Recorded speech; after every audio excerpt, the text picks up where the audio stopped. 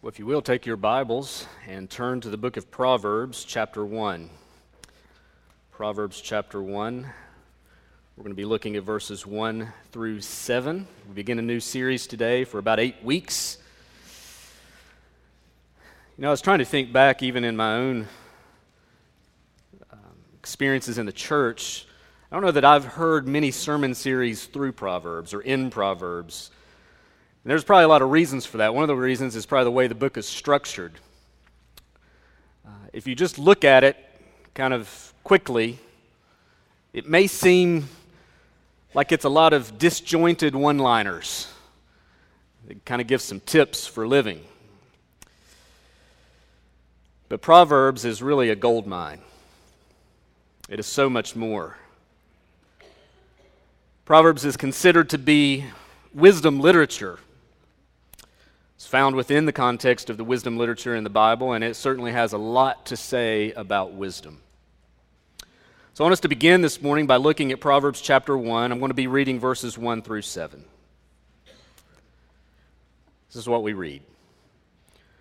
The Proverbs of Solomon, son of David, king of Israel. To know wisdom and instruction, to understand words of insight, to receive instruction in wise dealing, in righteousness, justice, and equity, to give prudence to the simple, knowledge and discretion to the youth. Let the wise hear and increase in learning, and the one who understands obtain guidance. To understand a proverb and a saying, the words of the wise and their riddles. The fear of the Lord is the beginning of knowledge.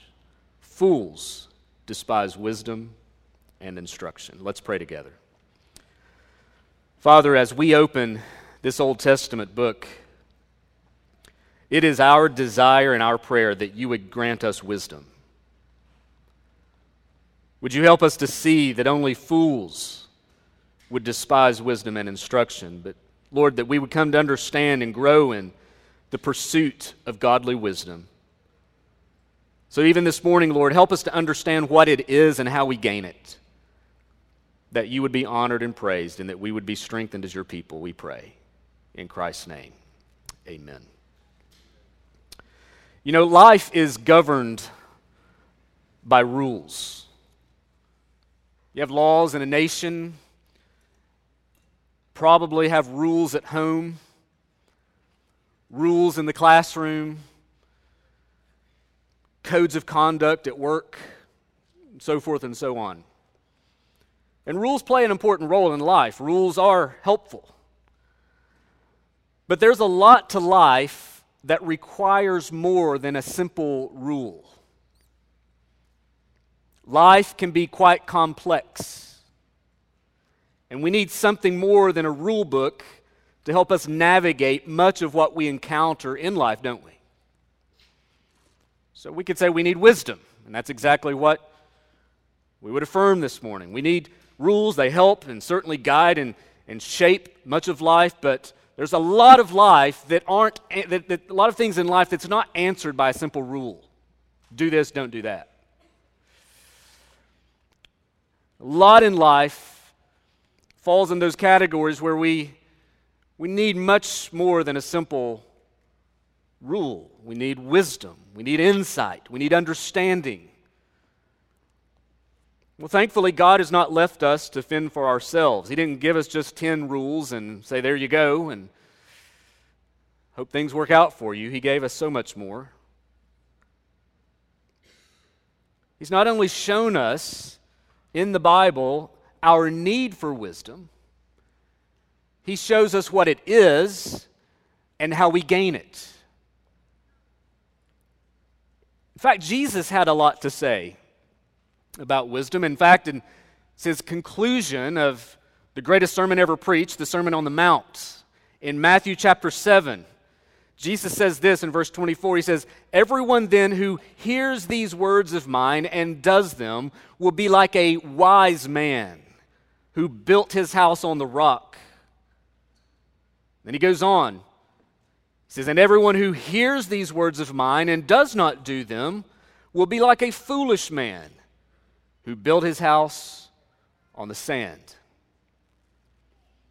Notice what Jesus does there is, as he identifies two types of people, those who are wise and those who are foolish, he even defines the gospel, in a sense, as a call to wisdom.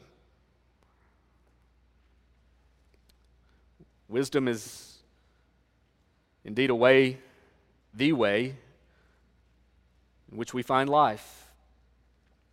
As we look at Proverbs chapter 1 this morning, we're going to begin here in verses 1 through 7, and over the next 7 weeks after today, we're going to consider some other aspects of Proverbs. There's a lot in this book. We would never be able to exhaust it all, and so we're going to do our best in 8 weeks to try to hit some highlights in the book of Proverbs.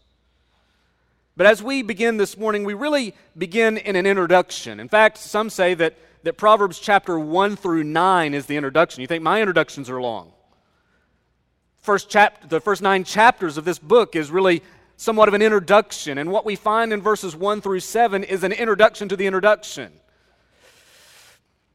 So we really begin to set the course of what Proverbs, what they are, and how we live in accordance with them and what it does.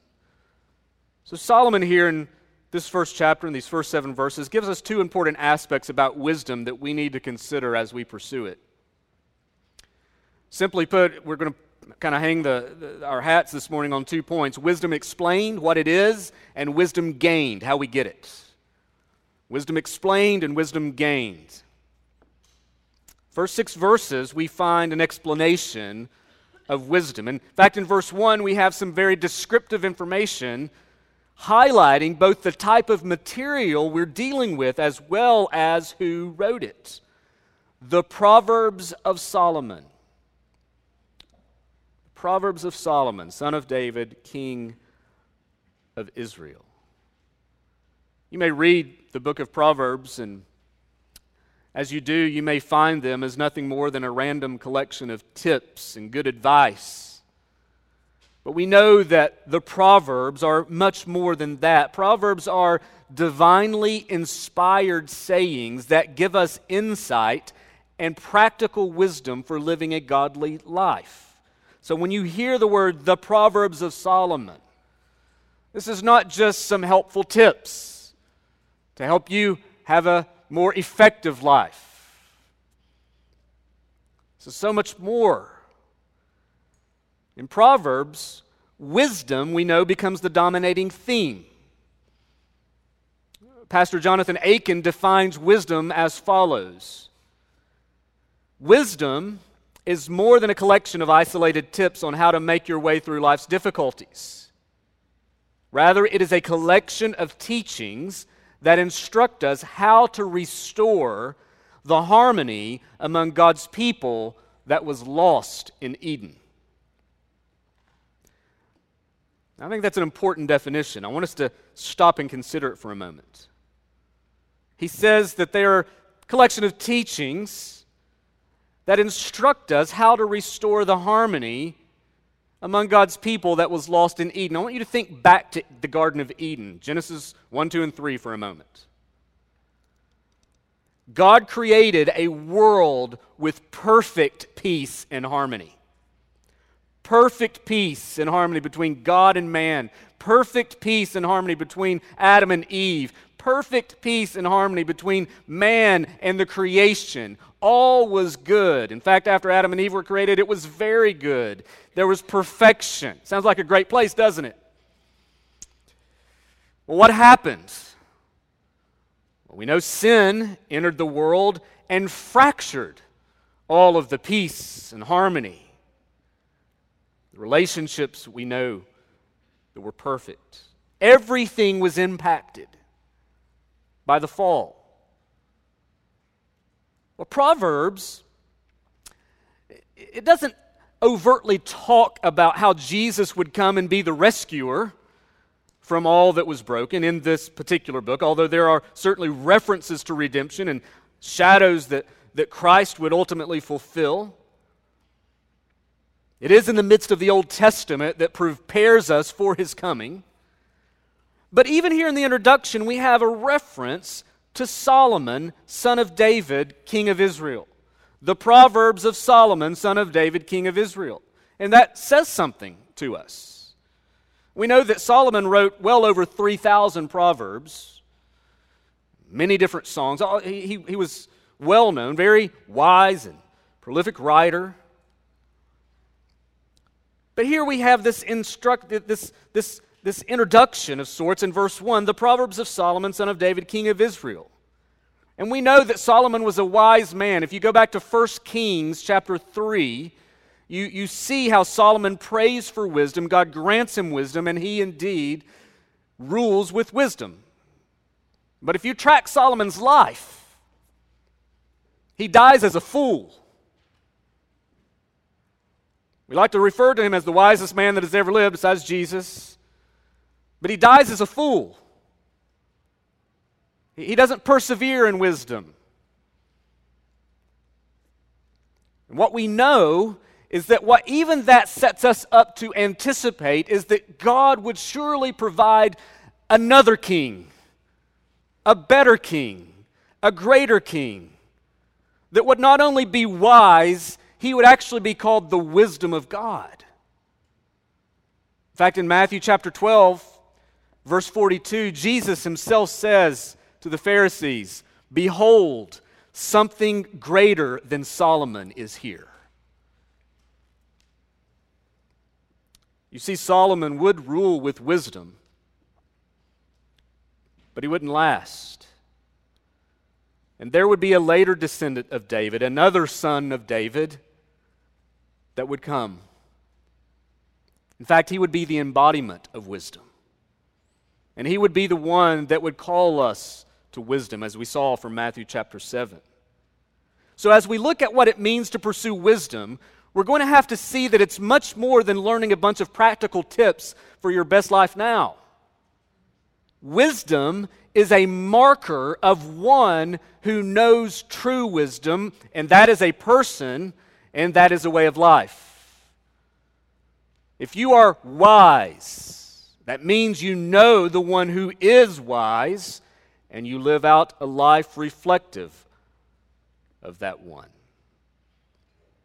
One way that we could put it is that Proverbs unfolds for us how true citizens of God's kingdom must live. We know that Solomon is writing, in fact, at least 15 times throughout the book of Proverbs, Solomon says, "Hear, my son." He's writing to his son to instruct him in the ways of wisdom as to set him up as a good ruler in the future. And we'll begin to see how Jesus is ultimately the one who fulfills the rule and reign that God would establish, the true son of David. We can see how then Proverbs really is a call for a way of life for the people of God. This is a call to live as true citizens of God's kingdom. It's a training manual of sorts that equip us for the everlasting kingdom. And as we consider the wisdom that Solomon gives throughout these Proverbs, we find I think even here in the first few verses, a good list of characteristics that help us understand what they are a little better. So if we're being called to pursue wisdom, what is it? What is it? Well, let's look at what this text says. First of all, we see that wisdom equips us for living. Look at verse 2. He says, to know wisdom and instruction, to understand words of insight. To know wisdom, to acknowledge or recognize wisdom.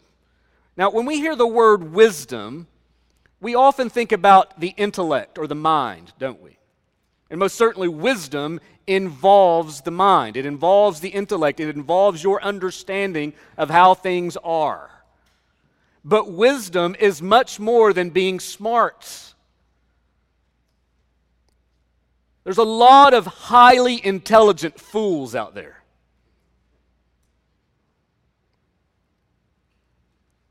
So you can't equate wisdom with intellect only. You can memorize the entire Bible and be a fool.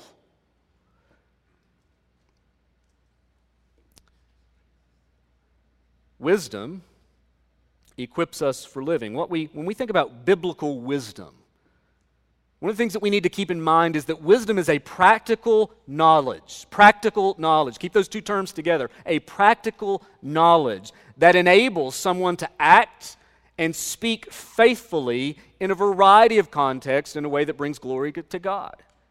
We could also say it this way: wisdom is the skill of living well to the glory of God.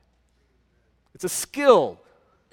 It's a practical knowledge. Wisdom helps you understand how life really works and what life is all about so that you live accordingly. It helps you to read the world accurately so that you know how to go about living in it. Think about that for a moment. Is that something you're able to do? Are you able to look at the world around you and read it accurately? Are you able to do that without the help of Fox News and CNN? Delete those from your category right now. Are you able to look at the world around you and understand it accurately? Understand what's going on around you without all the additional commentary that comes our way? Are you able to look at the world through the lens of a biblical worldview and understand what in the world's going on?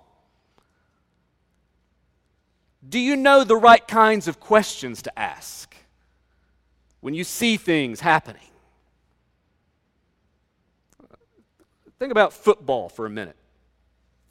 A football coach would never lead his team out to play against an opponent just hoping for the best, unless you're the Redskins. No, a wise coach will view film, will draw up a game plan specific to his opponent, lead the team in drills, and puts together a plan that puts the team in the best situation to win. A wise coach knows how to lead his team to play well and to win. But think about how often we live life. Sadly, I think we tend to be much more like the first coach than we care to admit, don't we? We just kind of go into life hoping for the best. We don't think about it. We don't think about how we're going to approach our day. We don't think about what's going on in our family or in our workplace much, or other than the fact of the things I've got to get done today. We're much more like the first coach. Just going about life, hoping for the best, hoping that things go our way. There's no thought, no plan, just breathing and eating and sleeping. Maybe some praying. Friends, wisdom is something we all need if we're going to live well.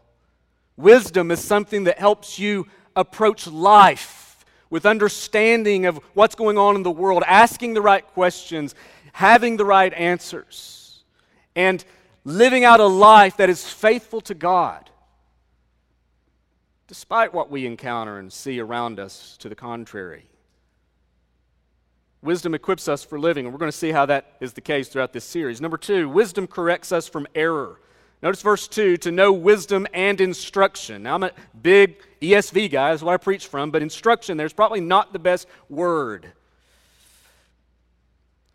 really carries the meaning, and it's probably better translated discipline or correction.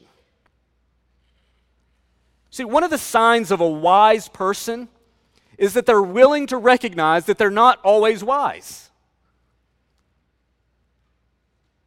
There will be times, listen, there are going to be times, if you consider yourself a wise person, there are going to be times you don't read every situation like it should be.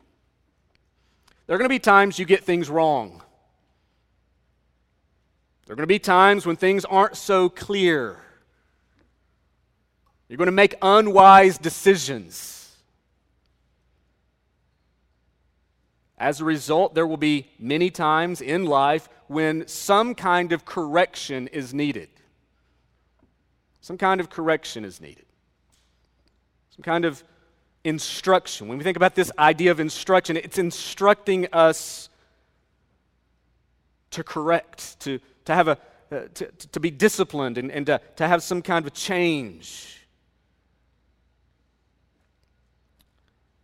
You know, when you think about that, to know wisdom and instruction, we need a regular environment where that can take place, don't we? Now, one of the things you're seeing here is the assumption that you desire that. A wise person will desire correction, will desire to be instructed, and will be teachable.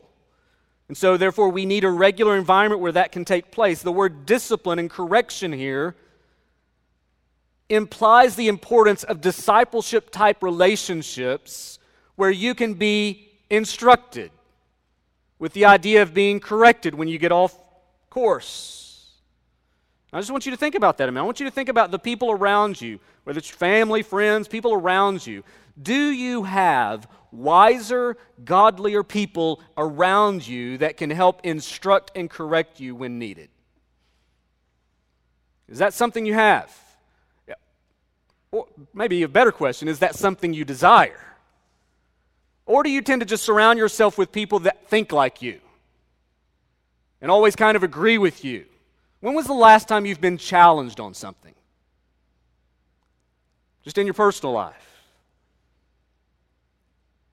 You have people in your sphere of influence that are able to speak truth into your life and to bring instruction into your life to help you walk faithfully. That is wisdom.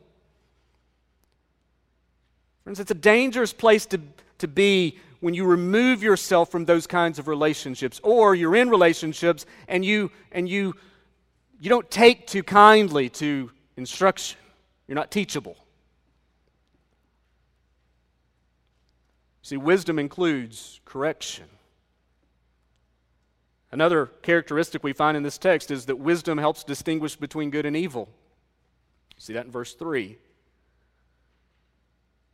To receive instruction in wise dealing, in righteousness, justice, and equity.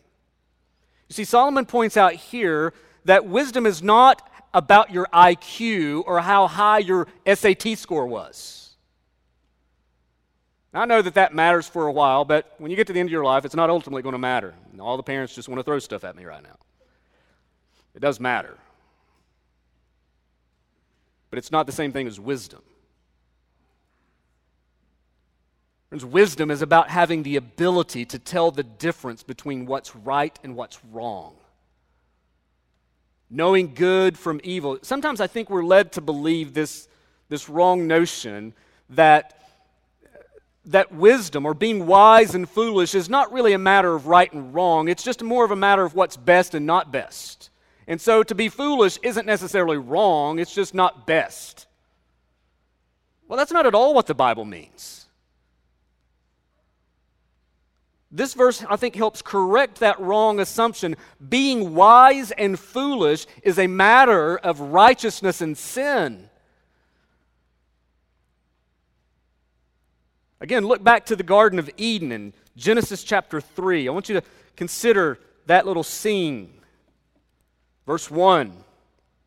Now the serpent was more crafty than any other beast of the field that the Lord God had made. He said to the woman, "Did God actually say, 'You shall not eat of any tree in the garden?' And the woman said to the serpent, 'We may eat of the fruit of the trees in the garden, but God said, You shall not eat of the fruit of the tree that is in the midst of the garden, neither shall you touch it, lest you die.'" Verse 4, "But the serpent said to the woman, 'You will not surely die, for God knows that when you eat of it, your eyes will be opened, and you will be like God, knowing good and evil.' So when the woman saw that the tree was good for food, and that it was a delight to the eyes, and that the tree was desired to make one wise, she took of its fruit and ate. She also gave some to her husband who was with her, and he ate." And the rest is history. Just to think about what just happened there. In the dialogue between the serpent and the woman, what we see here is that this desire to be wise is equated with knowing good and evil. And there's a lot of theologians that have talked about what was really the first sin in the garden. And there's some debate as to what really was it. Pride? Was it passivity on Adam's behalf? What was the true first sin? Well, there's a bunch of sins going on in the first sin in the garden. But I think one of the ways that we could also think about it was the fact that as Adam and Eve sought wisdom apart from God, that was part of what resulted in sin and the curse. They were seeking to be wise in their own eyes and not seeking wisdom from God. This is what brought sin into the world. And as a result, we find endless examples of unrighteousness and injustice and inequity in the world today. We see a world wrecked by human sin, all because we wanted to be wise, not in God's wisdom, but our own eyes. We see this surface time and time again, don't we, in endless examples. Whether it's the fight for the sanctity of human life, attempts to redefine foundational human relationships or what it means to be created male and female in the image of God. We see it in the realities of racism and oppression. We see it in a world that loves to call good evil and evil good. What we see is in the midst of a world wrecked with sin is that good becomes evil and evil becomes good. It's corrupted. It's messed up.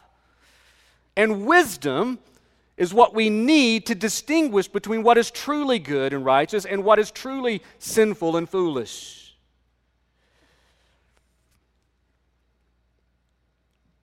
You see, a person who submits to God's wisdom, God's way, understand that it's God who gets to define what is good and evil, not us. And that's exactly why Solomon prayed the way he did. If you were to go back to 1 Kings chapter 3 and hear King Solomon's prayer, he starts out so well.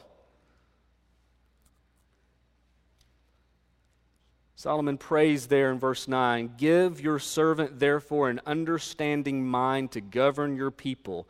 Listen, why? Why is he asking for it? "That I may discern between good and evil. For who is able to govern your great people?" And then we're told in verse 10, it pleased the Lord that Solomon had asked this, and God said to him, "Because you've asked this, and have not asked for yourself long life or riches or the life of your enemies, but have asked for yourself understanding to discern what is right." See how he connects that to understanding to discern what is right. Wisdom includes the ability to distinguish between what is right and wrong, good and evil. It says, "Because you've asked for this, I now do according to your word. Behold, I give you a wise and discerning mind, so that none like you has been before you, and none shall rise like you after." And then you keep reading that same chapter, and you get to the very last verse. This is what we read in verse 28. "And all Israel heard of the judgment that the king had rendered," after he goes through this example of demonstrating his wisdom with the two women and the child. "And they stood in awe of the king, because they perceived that the wisdom of God was in him to do justice, to distinguish between what was right and wrong, good and evil." See, wisdom does that. It distinguishes between good and evil. And so if we're confusing, when you look around the culture and you wonder, why is the culture so confused over things that are so simple? It's because it's foolish. We need wisdom, and sometimes we get caught up in those kinds of things, and we need godly wisdom to make right judgments on what is good versus what is bad. Another characteristic of wisdom in this text is that wisdom establishes for us godly discernment, verse 4. "To give prudence to the simple, knowledge and discretion to the youth." You know, many of the Proverbs were written by Solomon to his son, as I said earlier, trying to establish him in the truths of God's ways so that he can be a righteous ruler and king one day. But we know that while it was directed towards his son, there were other people in view as well. You can read throughout the Proverbs and see different audiences, if you will, of who these were written to and why. And here we have obviously a reference to the youth, or also we have to the simple. The simple. Who are the simple? Well, it's the inexperienced and naive, or we could say simple-minded people. Not the same as a fool, because these simple-minded people are teachable, unlike the fool. Notice he also highlights youth, those who are young. To give part of wisdom is it gives understanding, gives prudence to the simple, and knowledge and discretion to the youth. Solomon he's concerned that the simple and the youth gain wisdom because he knows that their minds are easy targets for evil and they're easily influenced. Because this is why priority must be established primarily in the home, secondarily in the church, that we invest faithfully in the next generation, that we pour ourselves for the good of those who are younger, the naive, the inexperienced, the simple-minded, that we give priority in making disciples in that context of people, not to the negligence of others. We're going to get to that in a minute. Friends, we must teach our youth to think well and to live well. We need to invest in them and help give them wisdom from the right source. Notice there are 3 benefits they gain from growing in this wisdom. Prudence. You could also maybe translate that shrewdness. Technically, it means cunning or deceptive, but here it has a positive element. One's ability to reason and navigate certain problems well. This is what you gain. And you have knowledge. Straightforward. The problem I think that we often face, though, in life is that there are endless claims on knowledge, at least source of knowledge. But what we need is knowledge from God. And that's what the simple need. That's what the youth need. And also discretion. They're gaining prudence, they're gaining knowledge, they're gaining discretion, the ability to think, to plan, to devise, to be resourceful, imparting the ability to walk the path of life while avoiding the entrapments of sin. So think about that. Think about the youth you know, those who are naive and inexperienced with life. I'm not saying that as a criticism. I'm just saying they're just not had the experiences that we, maybe some older people have had, and so that they don't know how to think rightly. So think about those in your life, in your context. Are they showing signs of growing in wisdom so that they're able to have discretion, to make proper judgments? Because I think that sometimes we undersell our younger people, and we think that they're not somehow able to be given such a large dose of truth. Friends, they are. They need wisdom. In fact, if you continue on, we see that in chapter 2, that this discretion will watch over you in verse 11, delivering you from the way of evil, men of perverted speech, and the forbidden woman. If you will read the rest of chapter 2, there's benefits there. And so are we teaching our youth these things? Are we teaching the simple-minded these things? Wisdom establishes godly discernment. We all need discernment. And leads me to the 5th characteristic. Wisdom is a lifelong pursuit. Notice verse 5. There's a bit of a transition here. He says, let the wise hear and increase in learning. Notice he's just referred in verse 4 to the simple, to the inexperienced, to the youth. And now he's talking in verse 5 to the wise.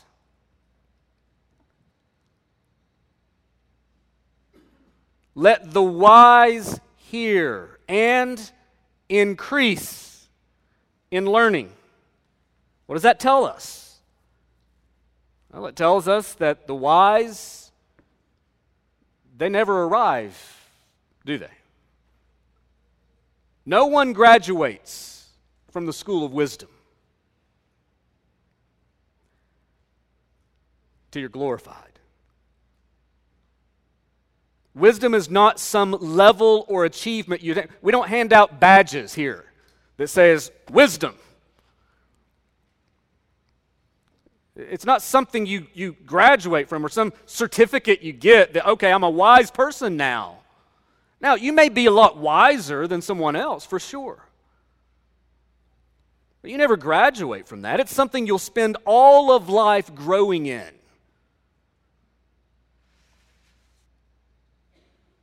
So you may have been following Jesus for 20 years, 30 years, 40 years, or more, and there's still lots of wisdom to be gained. There's a lot of wisdom you should be giving But there's a lot of wisdom you should be also gaining, even that long of following Jesus. Yet the problem we often face in life is that we grow lazy and complacent and careless. I think this is the challenge, that as we continue to follow Jesus and grow in His grace, that sometimes we just get apathetic, don't we? We get a little careless in our growth, in our pursuit of wisdom, and we think that, okay, I've got it kind of enough under my Christian belt to make it. Friends, we never grow out of wisdom. You never get to the point of saying, okay, I've reached a level of my sanctification where I've got enough wisdom to kind of make it through life and maybe give some pearls of wisdom to some younger people, maybe my kids or grandkids or whoever that is in your life. I've kind of got enough. I've got all I need. Friend, you never stop growing. Let the wise hear and increase in learning, and the one who understands obtain guidance. There's never going to be a day this side of heaven where you no longer need guidance and you no longer need wisdom. Not a day.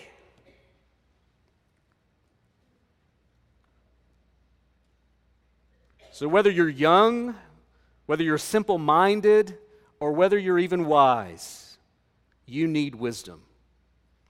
You need it. It's a lifelong pursuit. We're going to continue to unpack in the weeks ahead all that wisdom is, and even in some specific ways to apply it. Well, that's a little bit of what wisdom is. To know wisdom and instruction, to understand words of insight, to receive instruction in wise dealing, righteousness, justice, and equity, to give prudence to the simple, knowledge and discretion to the youth. Let the wise hear and increase in learning. One understands, obtain guidance. To understand a proverb and saying, the words of the wise and their riddles, sometimes they're mysterious. A little bit about what wisdom is. Well, how do you get it? I mean, is it a class you take? Do we have an equipped class, Jeremy, on Wisdom 101? If you go through the 12 weeks of wisdom, you've got wisdom? I mean, I don't know. If you read through the book of Proverbs twice, I mean, does that count? I don't know. I mean, when do you know you are gaining wisdom? When do you get it? How do you get it? Well, look at verse 7. What we find in verse 7 is really the theme of the book, or the motto, you could say. The fear of the Lord is the beginning of knowledge. The fear of the Lord is the beginning of knowledge, the beginning of wisdom. Fools despise wisdom and instruction. Notice verse 7. Notice that it is not an exhortation or command. It is a statement of fact. The beginning of knowledge is the fear of the Lord. The fear of the Lord is the beginning of knowledge. The beginning of knowledge, we could say, what does that mean? It's the foremost and essential element in wisdom. It all begins right there with the fear of the Lord. We could say that the controlling principle of all true knowledge, all true wisdom, is found in a reverent obedience to God. This is where you gain it. This is where you find it. Here's the reality of about every one of us in this room. Every single person in this room and in the world, for that matter, your life is either centered upon the Lord or it's not. Your life is either centered upon God or it's centered upon you. Either God is the focus and the center of your life, or you have made yourself that. What we're told here in verse 7 is that the fear of the Lord is the beginning of knowledge, the beginning of wisdom. If you're going to be wise, if you're going to gain wisdom, your life must be, there's no other way, it must be centered upon God. Jeremiah chapter 9, verse 23. Thus says the Lord, let not the wise man boast in his wisdom, let not the mighty man boast in his might, let not the rich man boast in his riches, but let him who boasts boast in this, that he understands and knows me, that I am the Lord, who practices steadfast love, justice, and righteousness in the earth. For in these things I delight, to declares the Lord. See, the fear of God means we revere Him, we submit to Him. It's not a fear of some abusive authoritarian in our life. It's a reverential awe of who God is and a glad, eager, willing submission to Him. But it's the fool that despises this wisdom and instruction. Friends, listen, one way that we could put it is that you will not be able to follow the instruction of Proverbs if you are not rightly related to God.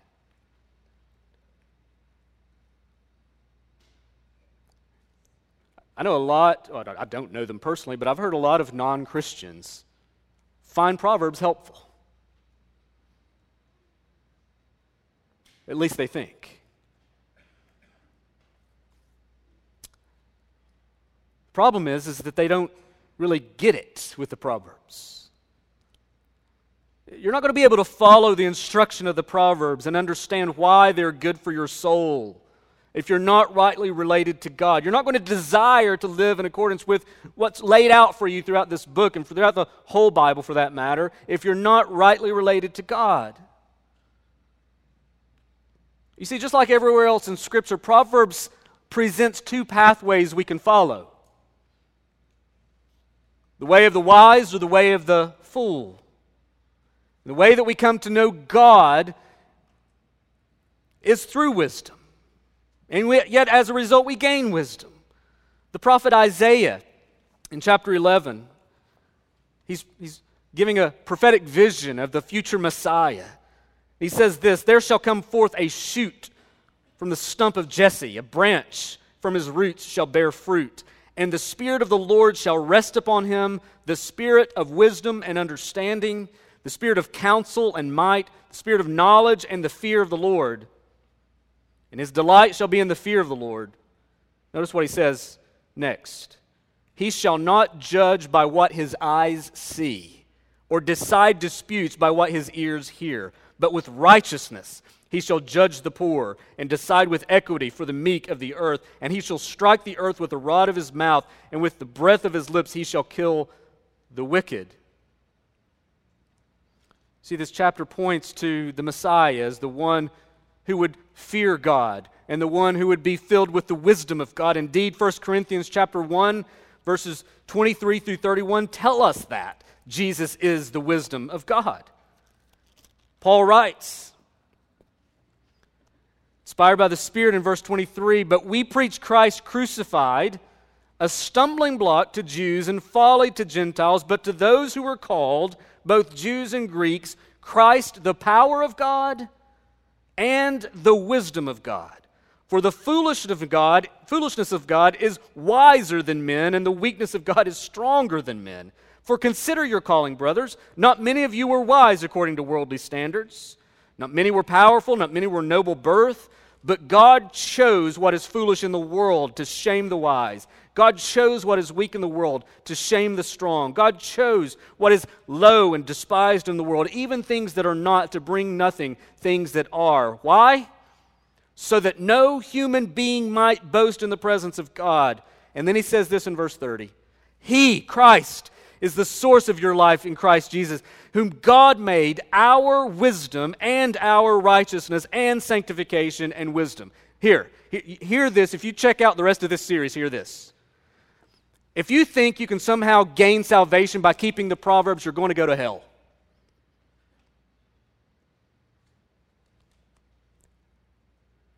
That's not how salvation comes. Salvation comes from understanding that God is the source of our life in Christ Jesus, whom God made our wisdom. Jesus is our wisdom. Jesus is our righteousness, our sanctification, and our redemption. Salvation comes through Christ, who is the wisdom of God. And when you're rightly related to Christ, the wisdom of God, only then can you rightly understand God's wisdom as He gives it in His Word. So do not approach the book of Proverbs like so many Christians try. If I just obey these things like God's law, then God will be pleased with me and maybe I'll make it to heaven. That is not at all the purpose of Proverbs. Rather, Proverbs is describing the way of life for those who already are connected to the wisdom of God and have found their righteousness not in themselves, but their righteousness has been found in Christ and in Christ alone. You see, the world continues to look everywhere but God for wisdom. Wisdom is even portrayed as simply following your own heart. You just need to follow your own heart. But Proverbs 28 verse 26 would tell us, whoever trusts in his own mind is a fool, but he who walks in wisdom will be delivered. See, there are two ways you can go, the way of the wise and the way of the fool. Your pursuit of wisdom is not a matter of simply finding better living. Your pursuit of wisdom or the lack thereof is a matter of life and death. This pursuit of wisdom is you don't think about it as, okay, that's kind of an optional, it's the super extra credit Christian life. It's kind of the option that I can kick into if I want to get super spiritual. No, whether or not you're pursuing wisdom means you're either on the pathway to life or death. Proverbs 14 verse 27 says, the fear of the Lord is a fountain of life, that one may turn away from the snares of death. Gaining wisdom leads to life because it finds its source in Christ, the wisdom of God, and it reshapes our thinking after Him. Failing to find wisdom will wreck your life and lead to certain destruction. Friend, know this, that Christ, the wisdom of God, came to give you life. And as He gives you life, He gives you wisdom. And then the Proverbs become a whole new way of thinking and living. Not as an attempt to earn our way to God, but as a joyful way of living out the relationship that God has already given us through Jesus Christ. To Him be the glory and praise forever. Let's pray. Father, we do thank You for this introduction to a gold mine of truth that we find in Proverbs. Father, would You help us understand these truths? And Lord, not just so that we can feel better about ourselves, but Lord, that we would understand truly what it is You call us to live, how it is You call us to live, and what it is You call us to do as Your people. Father, the Proverbs are for Your people. They're rich, detailed explanations and exhortations and warnings of how You call us to live out lives filled with wisdom. Father, my prayer is that Redeeming Grace Baptist Church, Father, that we would be filled with wisdom, that we would be a church filled with wise people. And Father, that the foolishness of this world would be far removed from us. Father, would You help us to see and to know that our true hope is not in ourselves, but it is in the wisdom of God, the righteousness of Christ. And to be rightly related to You, to have a right fear and reverence of You through Christ is the only pathway to finding true and lasting wisdom for all of eternity. God, would You grant us that? And would You lead us in it, we pray. In Christ's name, amen.